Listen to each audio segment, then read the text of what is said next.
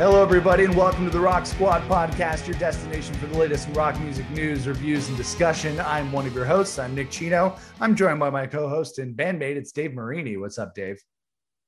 Hey, Nick. Hello, everybody. Before we get going today, drop down to the bottom of this video, subscribe to our channel, like this video, comment on this video. If you've got something to say, we want to hear it. You can follow me at Red Coast Records across the board, every platform. Nick, my friend, how have you been? It's been a while. I've been doing okay. You can follow me at The Walking Nick. And Dave, I don't know if this ruins my rock and roll credentials, but I cut my hair. It's short, but I like it. You look handsome. Thank you. First time in almost 2 years, cut my hair. So chopped it off, bro. As much as I liked having the long locks and it was good for headbanging, the hair was getting in my mouth all the time. We're getting ready to start playing together again, and I need to be able to sing and be able to do things without choking on my own hair.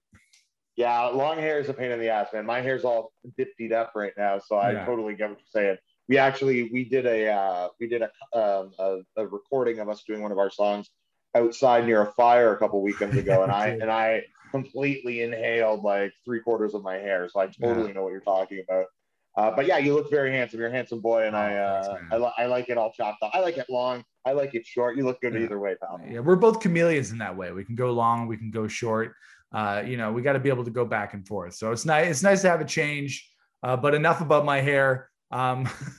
This week there was an important anniversary. I put this on our Instagram yesterday at Rock Squad Pod, and that is the anniversary of the release of Oasis's single "You Know What I Mean," which came out in 1997. And I put a little bit of a story on our Instagram about how this song in particular was such a big influence on me as a music fan and a rock and roll fan and an Oasis fan.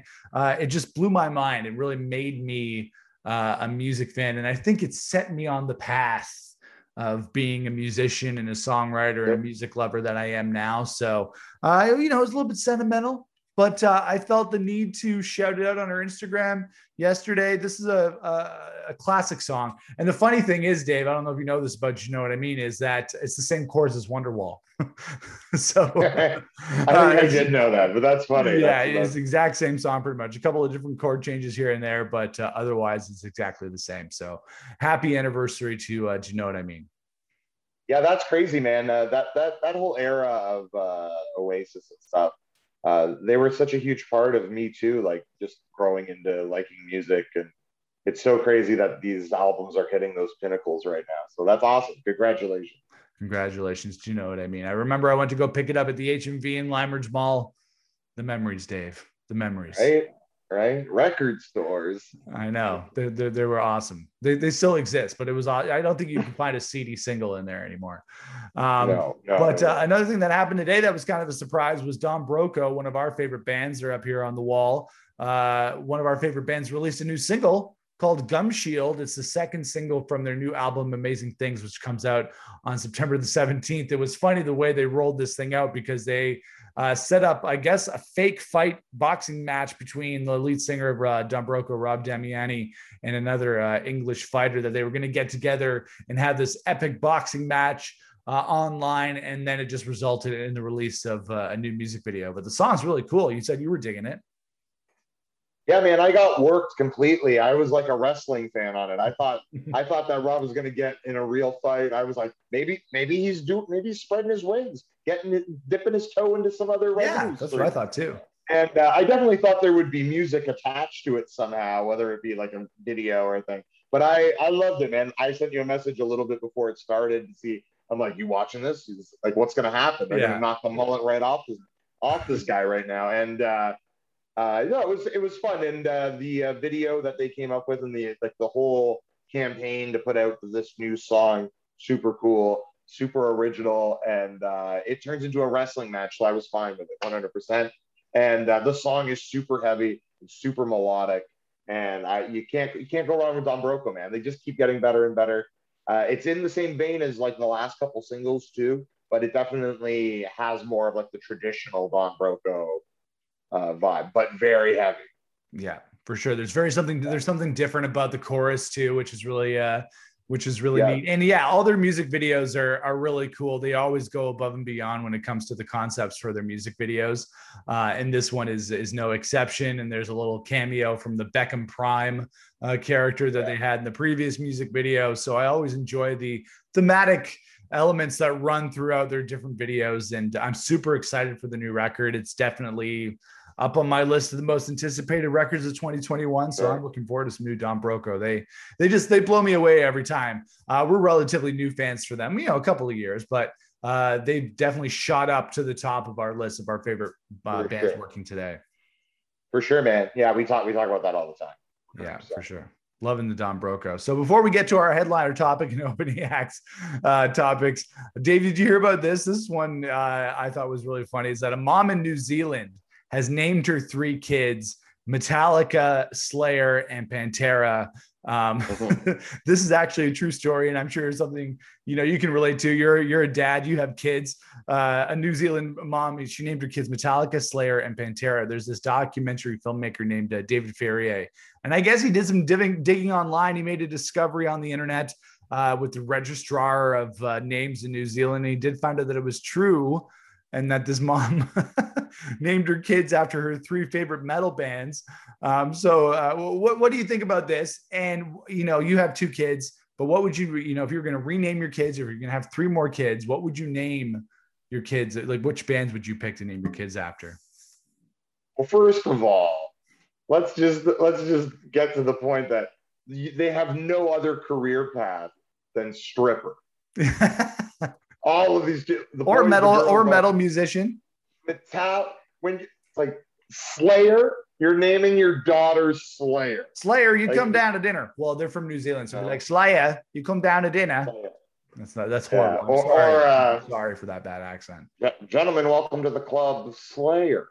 Yeah. Welcome to the stage, Slayer. Yeah. With her sister Metallica. Would you play with Metallica? Would you take them out with you tonight to the movies? Yeah, this is a prime example of what's wrong with the world, I think. People just go too far and too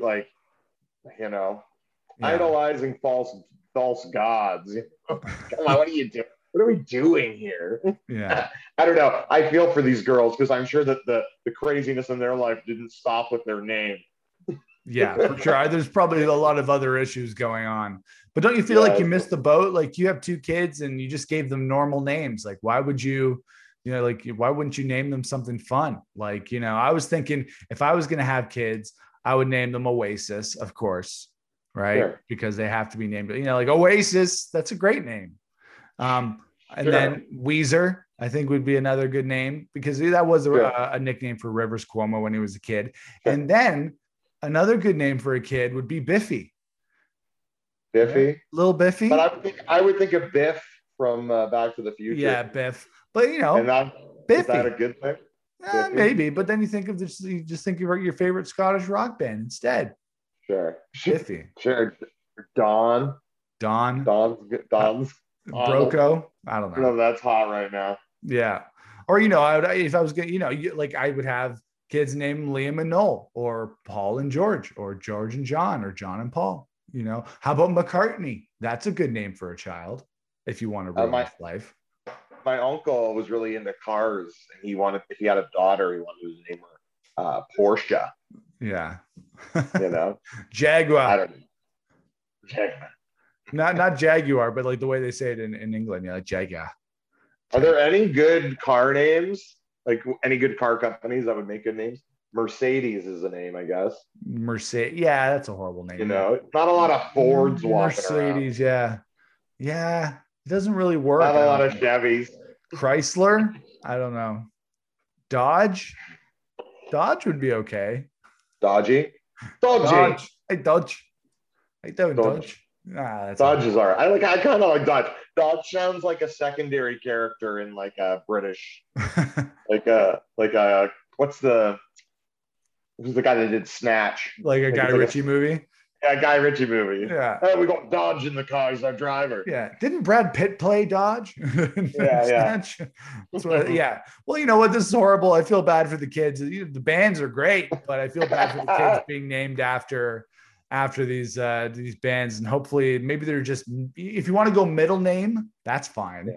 You don't have to go full on first name. You want, you know. Yeah, I don't know, man. I think that this was a bad idea all around. I think somebody's got to tell this woman that this was a bad idea. I wonder I haven't read anything about it, so like I wonder what like the online community is. I'm sure there's quite a bit of outrage about it on Twitter. I bet you it's positive in the band's world, right? Like negative. Free promotion either way, right? That's fantastic. Yeah, exactly. These guys are getting free promotion. All right. Hey, you know what's a good name for a baby? You know what two good names are? Dave and Nick. Yeah. Dave and Nick. Nice normal names. Just saying, you want to name your kid. Gentlemanly names. Dave and Nick. Yeah. There you go. All right, let's get to our show. We're going to get to our headliner topic coming up in just a couple of minutes on tonight's Rock Squad podcast, and that is Rush getting back together. Of course they're not, but we're going to be talking about that coming up on just a little bit. But first, let's get to our opening act topics, and the first one is that Biffy Clyro. We were just talking about Lil Biffy, naming our kids after Biffy. Biffy Clyro have released their Holier Than Thou Metallica cover from the upcoming Black Album 30th anniversary release called The Blacklist, which is going to feature 50 plus artists doing their renditions of Metallica songs from the Black Album. Is going to be coming out on September the 10th. And Dave, I don't know if you heard this thing, but I thought it was really cool. Like, I love Metallica. I love the Black Album, but as a Biffy fan, I really enjoyed this rendition that they did. They did their own different version of it, which is the way that they do covers. They've done lots of covers in the past, and they always put their own Biffy spin on it. What did you think of this Holier Than Thou cover? Oh, it was awesome. I thought it was super cool, and it is different. Like you're saying, it's not what you would like. I could see a lot of like true Metallica people being like, I'm not into it. But I'm not that person. I'm into all sorts of things. So like, I thought it was really cool. I thought it definitely is a different take on the song. And they've definitely used some creative flexibility and freedoms to do stuff. And I think it turned out really cool. And I definitely think it may be one of those songs in the list that is going to stand out for people, because it isn't just, we play Metallica songs. Mm-hmm. It's something, they definitely put their Biffy spin on it, as you said. Yeah, for sure. And there's going to be, with 53 artists on this thing, there's going to be different artists doing the same song. Like I think Pup is doing Holier Than Thou as well, as a couple of other bands on the Blacklist. So it's going to be interesting to see how each band takes the same song and interprets it in their own way. For me, for the Black Album, I'm not as familiar as, I know Holier Than Thou, but it's not as ingrained in my consciousness as Enter Sandman or Sad But True or anything, or The Unforgiven, which is probably better. Yeah, so it's a little bit fresher for me when I hear Biffy do it. But yeah, like you're saying, Biffy does their own thing with every cover that they've done. They did. It's a long time ago, and you can look it up on YouTube. But they did a cover of Buddy Holly by Weezer, and it's pretty much unrecognizable, which I usually don't really enjoy with covers. I don't like it when bands take covers and then completely do it so it's not the same song at all. But they did do it with Weezer.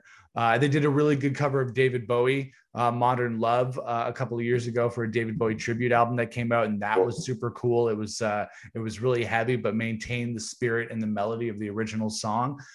So I'm psyched for this, and I'm really excited for the rest of the stuff on the Blacklist as well, because we got Weezer on there, Pup, like we were saying, Miley Cyrus is going to be on there, so it's pretty exciting. That's amazing. Yeah, I'm totally stoked, man. I can't wait to hear the rest of everybody's versions of the songs that are coming out, and I love that they have different options for different songs, and everybody has their own little take. It'll be interesting to hear what everybody's view of the same thing is. Yeah, one song and then different interpretations. So that's going to be really cool. Yeah, amazing. So we're looking forward to the Metallica Blacklist. That's coming out on September the 10th, along with a 30th anniversary remaster of the original record. So that's going to be super cool. I will most likely just kind of pick and choose some of the songs from the Blacklist to check out. It's definitely I'm not sure if it's going to be on Spotify. I imagine that it will be. I know a lot of the proceeds from the sale of the Blacklist are going to charity, but I'm looking forward to just kind of checking it out in general. Yeah, it's going to be awesome. I can't wait. Right on. Let's get to our next opening act topic on this week's podcast, and that is McCartney Paul McCartney, Macca, and Rick Rubin are teaming up for a new documentary series that's going to be called McCartney 321, that is going to explore the musical career of the Beatles and Wings and Solo Legend. It's going to be a new 6-part series that's going to be on Hulu, and then I imagine it's going to be on Disney Plus Star here in Canada. It's going to basically just be, from what I see in the trailer, is Paul McCartney and Rick Rubin sitting around a mixing desk in the middle of Abbey Road, from what it looks like, reminiscing about classic Beatles songs, sitting there with the mixing board, putting on, classic Beatles songs. Like, they were listening to John songs, they were listening to some Paul songs, George songs, and bringing them up on the desk. And Paul just reminiscing about how they recorded the songs, what was going on in their lives. He talks about his relationship with John Lennon. And, for me, Dave, like, I'm such a huge Beatles fan, and I've dug so much into whether it be the Beatles anthology or interviews on YouTube, that I feel like I've heard pretty much every Beatles story that there is that Paul can tell, because he's told so many of them over the years, and he's told a lot of the same stories over the years. But my hope is, with this new documentary series, that there might be some things in there that we haven't heard before. Yeah, definitely. What a cool thing, Rick Rubin is definitely, we hold in such high regard. So yeah, as a producer and just musical mind, really. And if you've ever watched anything with the bands involved with Rick Rubin, they talk about how he references the Beatles all the time for rock songs and arrangements, and like how things are supposed to go, in pop music or rock music. So I think listening to him interview Paul McCartney about things will shed light on things that maybe other interviewers would never have touched upon. So to me, like you, yeah, I've heard a million stories about a million other songs. So I'm hoping that maybe it's the angle of the question that opens up some new stuff. And I think Rick Rubin's definitely the person to be asking those questions. And it's been a really solid year so far, and it's going to continue to be a solid year for musical documentaries. We had the Dave Grohl documentary, What Drives Us. We had there's this Rockfield documentary about the studio in England. It was that Summer Soul documentary that was on Disney Plus Star. You checked that out, didn't you? Summer Soul documentary by Questlove is amazing. It's so good. It's about this cultural festival in Harlem, the same summer of Woodstock '69. Footage was lost for 50 years. Yeah. And they found it. They restored it. It looks amazing. It sounds amazing. Nina Simone, B.B. King, like nice. It's Stevie Wonder. Like, it's just unbelievable. The fact that, white media made it Woodstock, the Summer of Love, instead of focusing on this amazing, or even showing any sort of coverage of this festival, is shameful. But now Questlove has been, cited to put it out, and he directed it and cut it together. And I think it's a wonderful representation of that time in America, in New York, and definitely an amazing showcase of music from that time that you don't normally get to see. So I highly recommend that. Sorry, yeah, we can go on. No, I haven't checked it out yet, but I saw that you watched it, and I definitely have it on my watch list, because both of us are big R&B and soul fans and blues fans. We love that stuff so much. We've played music that's been heavily influenced and still is heavily influenced by a lot of that stuff. So I'm looking forward to that. And then later on this year, we have the Beatles Get Back documentary, which we mentioned a couple of weeks ago, is getting expanded into a 3-night 6-hour documentary series. So yeah, just eating all of this stuff up. And you know what? We might as well just transition into our next topic, which is talking about another rock documentary that's coming out very soon. And that's a Woodstock 99 documentary that's going to be coming out on HBO. It's called Woodstock 99, Peace, Love, and Rage. It's going to follow basically this, it wasn't the sequel, it was like the threequel to Woodstock, because there was Woodstock 94 as well. But we all know the story of Woodstock 99, Dave, that it ended in an orgy of flames and destruction, and Limp Bizkit stoking those flames with their devil music. And, some people were saying, like, that was the day the 90s died, in a similar vein to how when people talk about Altamont in 1969 and how that was the end of the 60s. But they're going to interview artists who were playing at the festival. It's going to air on HBO on July 23rd.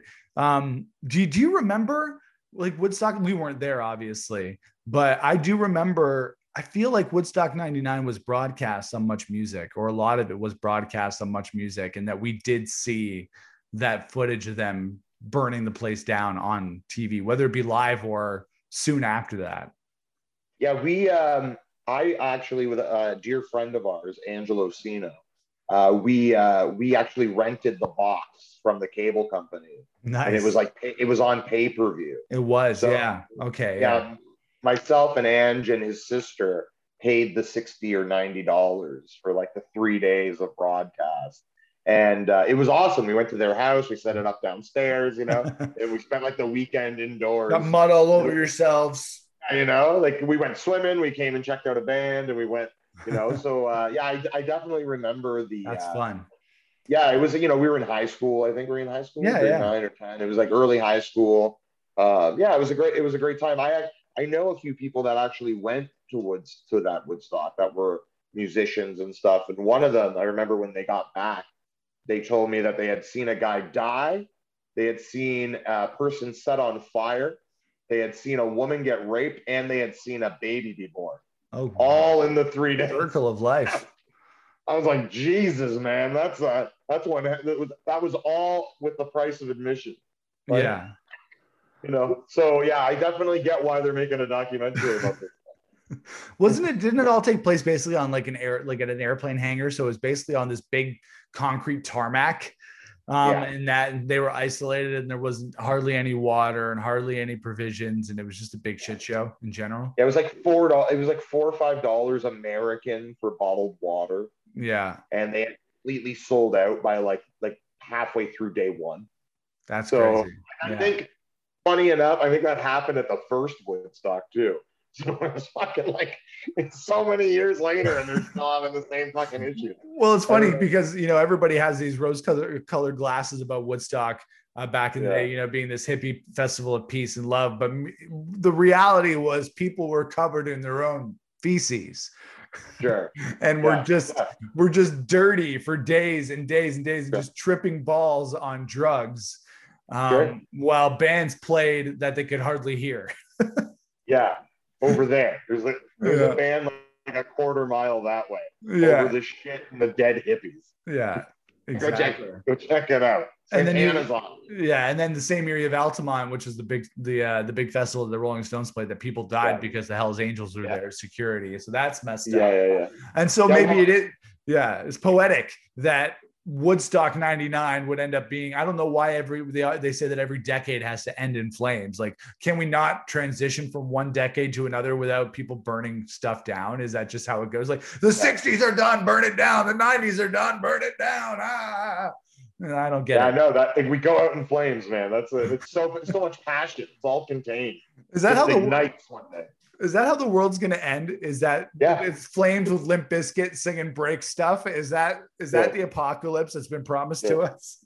Yeah, like what's on the head when the president of the United States goes to hit that big doomsday button? Yeah. What's in his headphones? Like you got to have something blaring where you're like, I'm going to die. I got the key in. Yeah. Like what's in the headphones there? It's not John Denver. That's for sure. No, for sure. It's definitely break stuff. Nookie, maybe rearranged. Let the bodies at the floor. The bodies. Let the bodies at the floor. Well, Dave, you're making a perfect transition into our final opening act topic, because once the end of the world happens, right, and the doomsday button has been activated, and Limp Bizkit and Fred Durst is up there being like, all right, everybody, we're all gonna die. When that happens, don't worry about the music, because the music will be preserved in a Norwegian music doomsday vault. And I'm not making this up. Thank God, Dave. We have a contingency plan for all this destruction. But a company in Norway is creating the Global Music Vault that's going to be using a special format to store music, pretty much. It's going to last over 1,000 years, buried deep underground in cool, dry conditions. This vault will include music from all over the world, all genres, all eras. And it's actually very similar to something they've already done called the Global Seed Vault, which is doing the same thing with seeds. So should the world come to an end, Limp Bizkit style, We will be able to rebuild with the seeds and the music of the past to last for all time so that we can still survive and we can still thrive. So Dave, what do you think about this? What bands are you putting in the Doomsday Vault? Oh, fuck. Of all time, I guess the Beatles would go in there. Yeah, like you'd have to do like, the best of the. I think we would be okay if you did like if we did like maybe the top 20 bands of every genre of every era. Like Yeah. top 20 of the 60s or the 50s, the 40s, the 30s, all the way through. Yeah. And when we got to the 60s, we started doing American and British. I think we would be okay. Yeah, but there's other world music that we need to think about as well. Is there? Yeah, you need to be representative of everything, Dave. Sure. So what are we getting in there? What are we getting? We got to have like representations of every culture now. Classical music. We have to have international. How big is this? Is this a hard drive that's just being? I think it's like some sort of weird film or like microfiche or some sort of coded film. Sounds like an NFT. What if it's just like an iPod? You go, okay, so 1,000 years from now, right? They send this team. They're like, you have to go retrieve the music vault so we can rebuild society.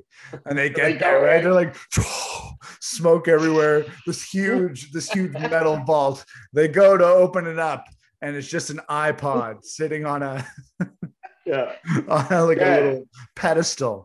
Not even charged. Yeah. Oh shit. Who's got an adapter? Oh my God. It's like, oh my God, those adapters haven't been available for 1,000 years. Yeah. We don't even have wall plugs that they can use anymore. That's so funny. Yeah. Well, we're making fun of the end of humanity here, Dave. I don't know if you feel happy about that, but I don't. Yeah. I don't know. I don't know what they're going to do, brother. I don't know who I would throw in there. Like there's so much music and all that stuff. And world music. Yeah, sure. Yeah, throw us in there, and have something good to rebuild on at least. But like I don't know, and who's making the decision? Like who's like, like Madonna. Well, no, I heard that companies will be able to pay to get in on this. Oh. So if you're a record label or whatever, your Universal Music, you can pay a fee to have your artist placed in the vault.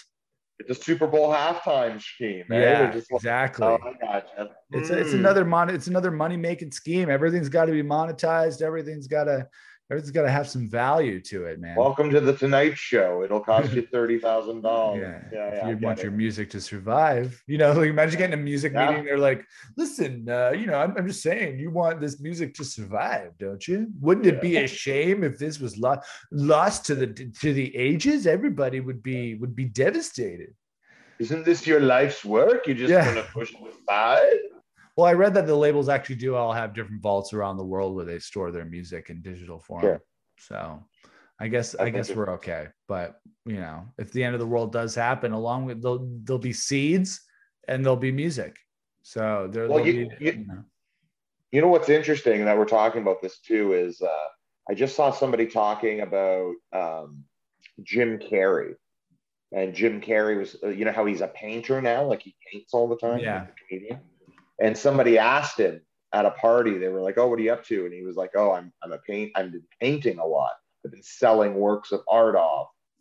It's my new thing. Like I transferred my art energy into painting."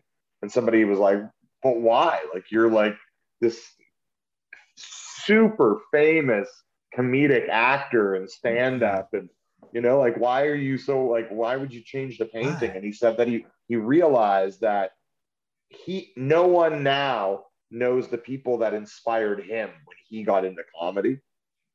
So within 50 years, no one will give a fuck about Jim Carrey and his acting.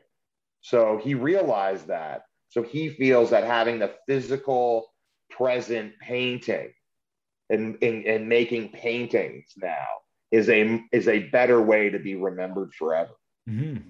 Interesting. So little true. Well, art does have that type of longevity, right? Like it's an interesting way to know somebody's at that level and think like, fuck, what I did is great, but it ain't forever. And to know that is pretty, kind of ahead of itself, Mm-hmm. Yeah. Jim Carrey's a genius. I watched that. There was a documentary, not to get too off topic, but there was a documentary on Netflix about him when he was making Man on the Moon, and he was portraying Andy Kaufman. Yeah, it's awesome. It's either, he's either a genius or he's an idiot, but I lean more onto, I love Jim Carrey, so I lean more towards the genius side of things. Sure, 100%, man. Yeah, that was an amazing documentary too. And I really like that movie. And the fact that he goes into the character, man. Like and listen, I'm not saying it's not gonna crumple some feathers and ruffle some feathers, but it's gonna happen. Like when you're that involved and you want to sell something that much, that's what you have to do. And the people that don't understand it are the people that aren't Jim Carrey. So exactly. And he's at that point in his career, he's made so much money that he can just pursue his own interests. Yeah, man, I think it's awesome. Like I think about that too, because I've always been into art and I've always been into other things. And I think that I look at everything I do artistically as like that kind of like, well, this is my mark, I have kids, I own some property, and then here's my artistic impression of onto the world, right? Yeah. And but like realistically, like other than my family and my friends that will all eventually be gone, like what happens? What happens to it 60 years down? Like, people love Whitney and Bobby, but where are they 60 years from now? They will always love Whitney and Bobby. Always. Oh. Yeah. Well, you think about, even with a band like the Beatles, think about, well, what's their longevity? It's already been 60 years. So I don't know. Yeah. Sure. And it could be, it could be another 100, 160 years. They're like, they talk about them like we talk about Beethoven, and we talk about, and there are those people, there are those instrumental forces that come in that are artistic brilliance that we've never seen the likes of, that change the society and how people think things should be. That definitely happens, but that's only like less than 0.001% of the people doing that thing, like that's why a lot of art, like so many artists die poor, and then they have these priceless paintings, Yeah, for sure. All right, well, it's all going in the vault. Yeah, put it in the vault. Jim Carrey's pictures, Ace Ventura, Dumb and Dumber, it all goes in the vault. Yeah, for sure. The Cable Guy, it's all got to be in there. Vault it. It's in the vault. The Disney has a vault, so everybody else can have a vault too. Does Disney still have a vault? No. Isn't everything streaming? Everything's streaming. They don't have the vault anymore, unfortunately. They should have done the vault thing a little bit to like pull in more people. Yeah. Right? Because then every month it could be like Disney's releasing, like it could build up Little Mermaid again, like in 4K high definition, out of the vaults, But that's the thing. Everything's out of the vault now. That you got to get that monthly subscription, right? So they blew it. Sorry, Disney. All right, let's get to our headliner topic for this week's Rock Squad podcast. Dave, this is I was like, should this be the headliner? But it should be the headliner because it's going to lead to a larger conversation. That is, guess what, Dave? Shocking news. Rush is not getting back together. Can you believe it? Are you shocked? Are you as devastated as I am that Rush is not getting back together?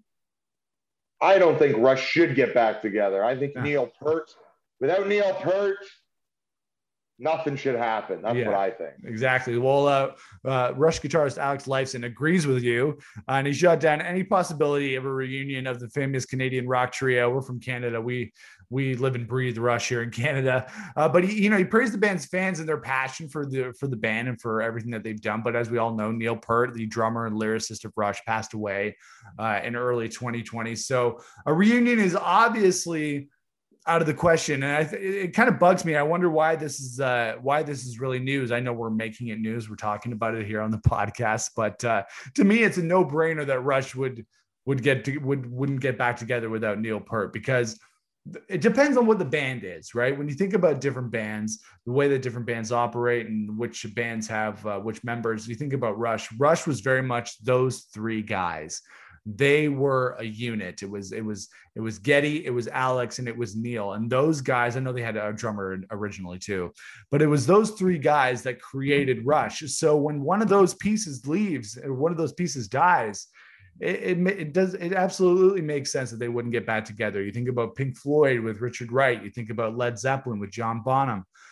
You think about so many bands that have those key members and those units. You know, the Beatles, it was those four guys, and not every band is like that. Some bands, they have multiple members die and leave over the course of over many years, and they replace them, and it's not a big deal. But for Rush, it was those three guys. So I find the conversation that even fans would even contemplate Rush getting back together, I find that to be completely laughable. Yeah, not to mention he's the primary lyric writer for the band. So yeah, that's a tough one. Like you can't like, first of all, who in God's green earth is going to play like Neil Peart? Yeah. First off, like there's only a handful of guys that are at that level that you know that would fit that mold. Not that there's not any. Taylor Hawkins. Like, and then you throw in the fact that, like, you know, the songs are his soul. Yeah. Like, you know, I think it's fine. And, you know, I think there's probably plenty of Rush recordings sitting around somewhere, sitting on tape in a warehouse somewhere on some storage file that they'll have plenty of stuff to put out and work on as Rush without Neil Peart, without having to have new music. Like, what's the expectation here? You know what I mean? Like, so like I think they'll be plenty fulfilled in their Rush legacy with the side little Rush things that come up every an anniversary or a reissue, and you know, these B-sides from this. I'm sure there's tons of stuff. There's probably stuff that's ready to go that we don't even know about that they're going to put out. You know, so I'm not shocked about it at all. I think that band is a three-piece forever. And you can't just, you know, this isn't Blink-182, folks. Right. This is Rush. Yeah. And I think that's how it should be handled. And I think those guys probably agree with us. And they have a legacy in place, right? Yeah. They have a great musical legacy of great records. They toured their asses off. They really did everything they could do after the, you know, so many years as a band. So I think there's always this reluctance among classic rock fans to let bands go and to retire. Yeah. You have a band like the Rolling Stones, which for some reason, and I'm totally glad they're still around, but for some reason they're still going. I know they're not active as, you know, as they used to be, but they're still a band. All the members are still alive. For the Rolling Stones, was still boggles my mind that these bands that they're still going strong, and that's good for them. But not every band is built like that. You know, you think about the Beatles. The Beatles broke up 50 years ago, right? So, and they've continued on as a brand, even though the band may not exist, the brand continues. So, yeah, like you're saying, even though Rush isn't an active band that you're going to be able to go pay tickets to go see live, the Rush reissue train will continue. They'll go into their own vaults to find more material that they can reissue and repurpose over the next few years. So in that case, Rush still exists. But it's weird because that, I guess, happens to every band, especially when you have these bands that are legends like Rush, is that they transition. So they're no longer an active band, but they're still Rush. They still have an Instagram account and a Facebook account and a Twitter account that stay active to keep Rush alive. You know what I mean? It's very strange, especially in modern times, that when a band breaks up or members leave or they no longer exist, like they're done. Like there's nothing else to say, but that's not how it works anymore.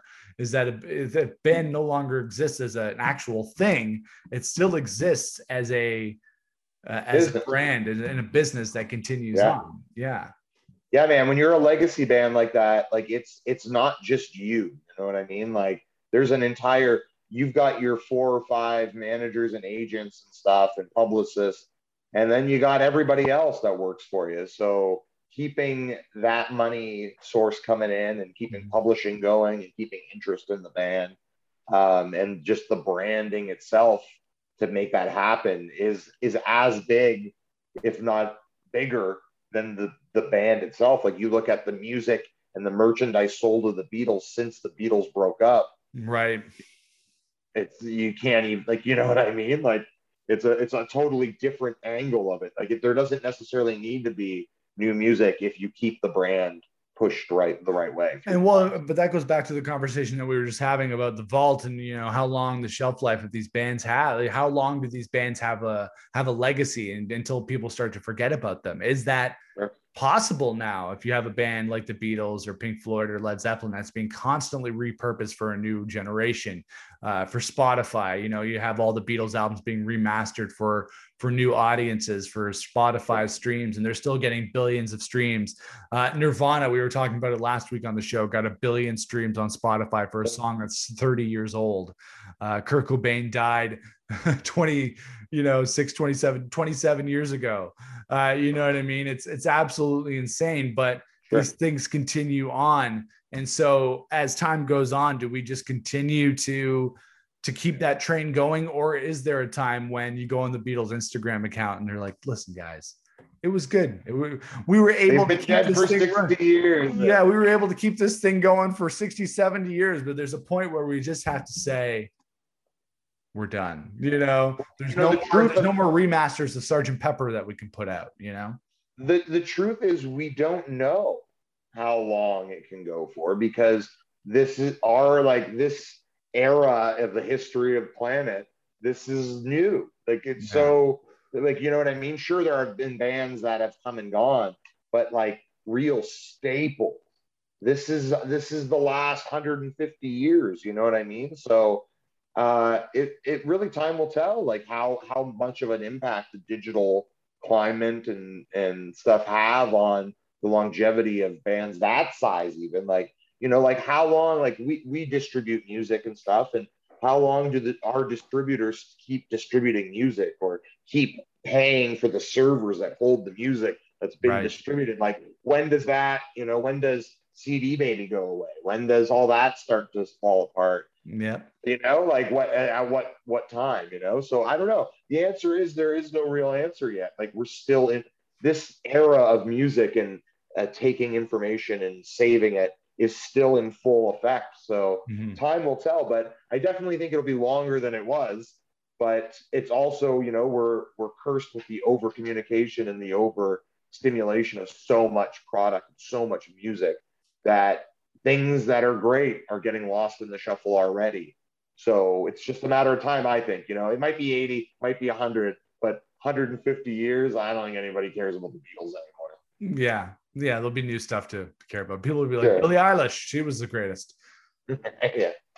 Well, yeah, with Rush, it's not a surprise that they're not going to be getting back together. They can't do it without Neil Peart. They shouldn't do it without Neil Peart. No. It makes absolutely no sense for them to do that. And I think it's absolutely unrealistic for fans to have an expectation.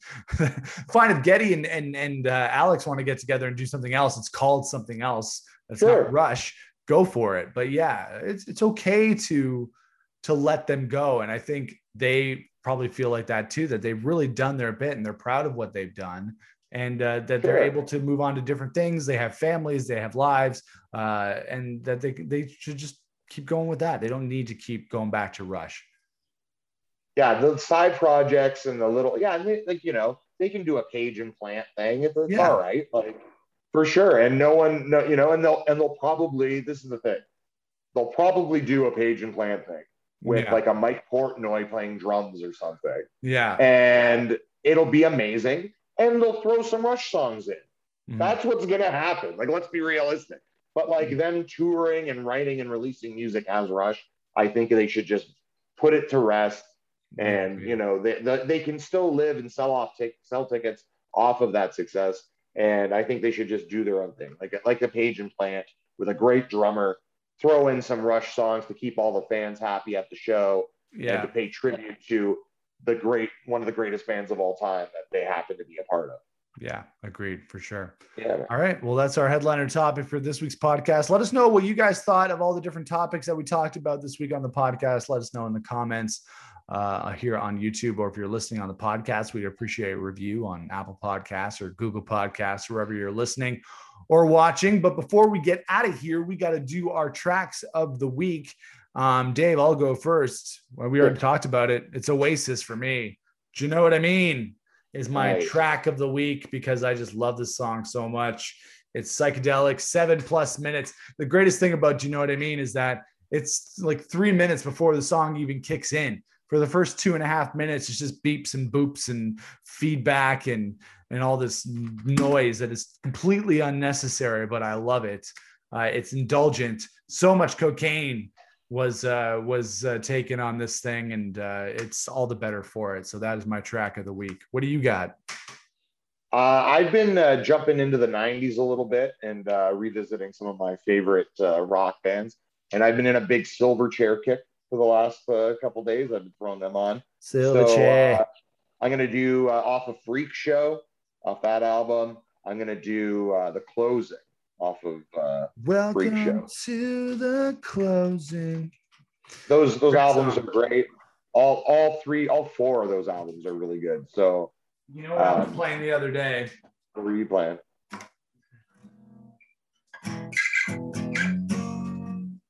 Need to ask a question, calling out my name. No one seems to like you. Wish I couldn't too. Come on, abuse me more. I like it. Sorry, I don't think YouTube will get us for that, but. See, we're always on the same wavelength. We're both listening to Silverchair. That's a great record, though. Freak Show. The Door is a great song from that record. Abuse Me, obviously. Cemetery. Yeah. Great record. Yeah, man. Great, underrated for their time, for sure. Yeah, and I know our drummer, Adam Cannon, he's a big Silverchair fan. He loves them. Yeah. And they worked with Dave Bottrell, who we know, like the producer. He did quite a few things with Silverchair, which is cool. Yeah, their fourth record, I think he did. The one after Neon Ballroom. Diorama. No, Diorama, yeah. Great record, too. That's the thing. Like, they never went away, and their records got progressively good. Like, you know, it's hard to find a bad track on any of those records. Yeah, that's a reunion I'd like to see.